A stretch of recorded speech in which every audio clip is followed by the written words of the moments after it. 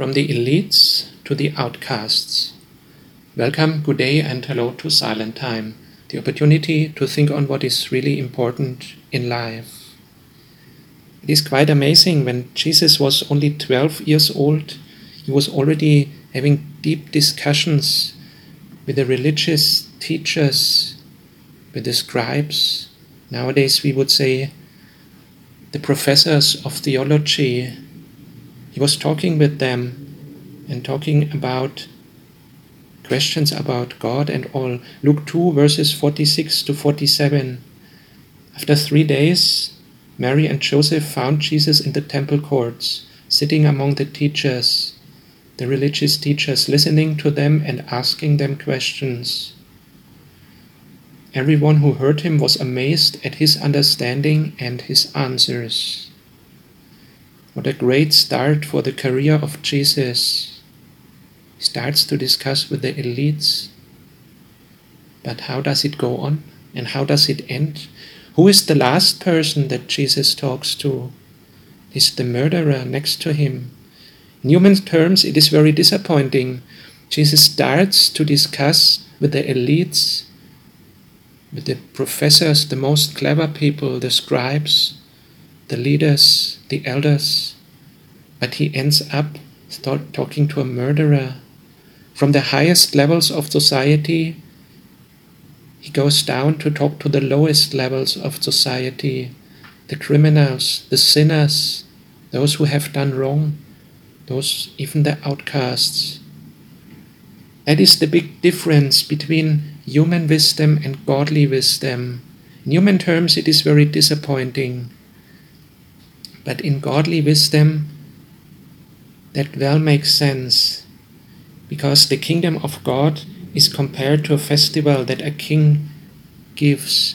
The king sends out the messenger to invite the guests, the noble guests, the high society, but they reject the invitation. They are not interested. So the king sends out again the messengers to everywhere to invite all, even the poor, the sinners, the wrongdoers, even the disabled, the handicapped, the outcasts. Jesus also called the scribes, the teachers in the temple, but they rejected him, the Pharisees. So he went to the lost, to the wrongdoers, the murderers, the tax collectors, the prostitutes, the sinners, and that is still same today.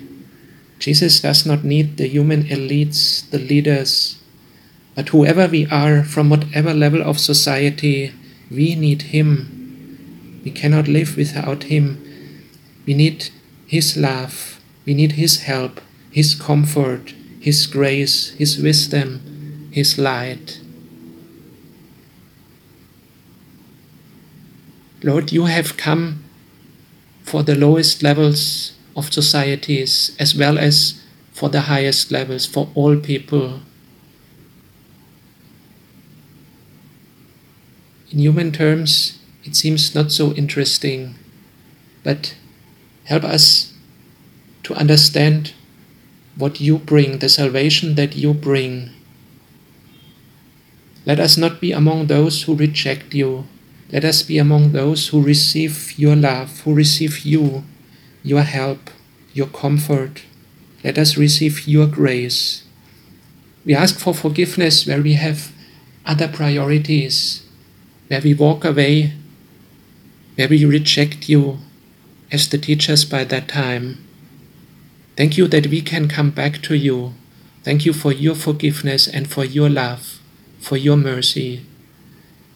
We pray that you may receive us and may change us to make us fit into your kingdom.